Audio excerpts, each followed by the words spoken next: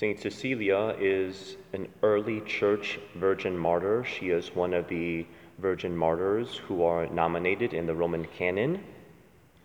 What makes her quite unique is that she was a virgin and yet still married. And you wonder, how does that work? I thought that's not how things worked. Well, unique set of circumstances.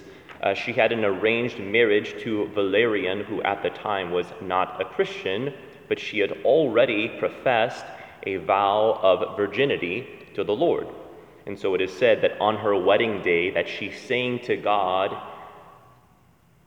in her heart this desire and this intention, and the Lord heard this prayer, and this is why she is also the patron of musicians, because of this association with this symbolic type of singing.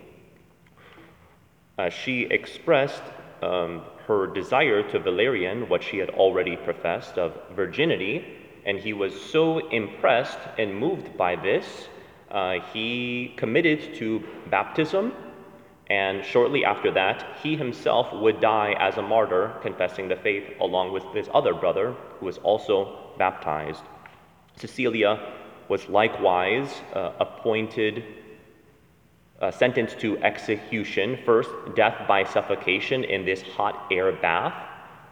She survived without effect, and so they had to take stronger measures, and so Roman law permitted beheading, execution by beheading, but only 3 blows to the head. Well, she survived all 3 blows. Her head was half severed, so she was left bleeding in her own bath for 2 days, and finally her agony passed. On the 3rd day, she passed away, all the while joyfully waiting and meeting Christ.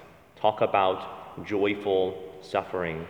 Talk about the ability to thank God and to praise God even amidst dire and horrific circumstances. We pray for that grace through the intercession of Saint Cecilia today, that we would suffer well, that we would suffer joyfully, knowing what awaits us. Saint Cecilia, pray for us.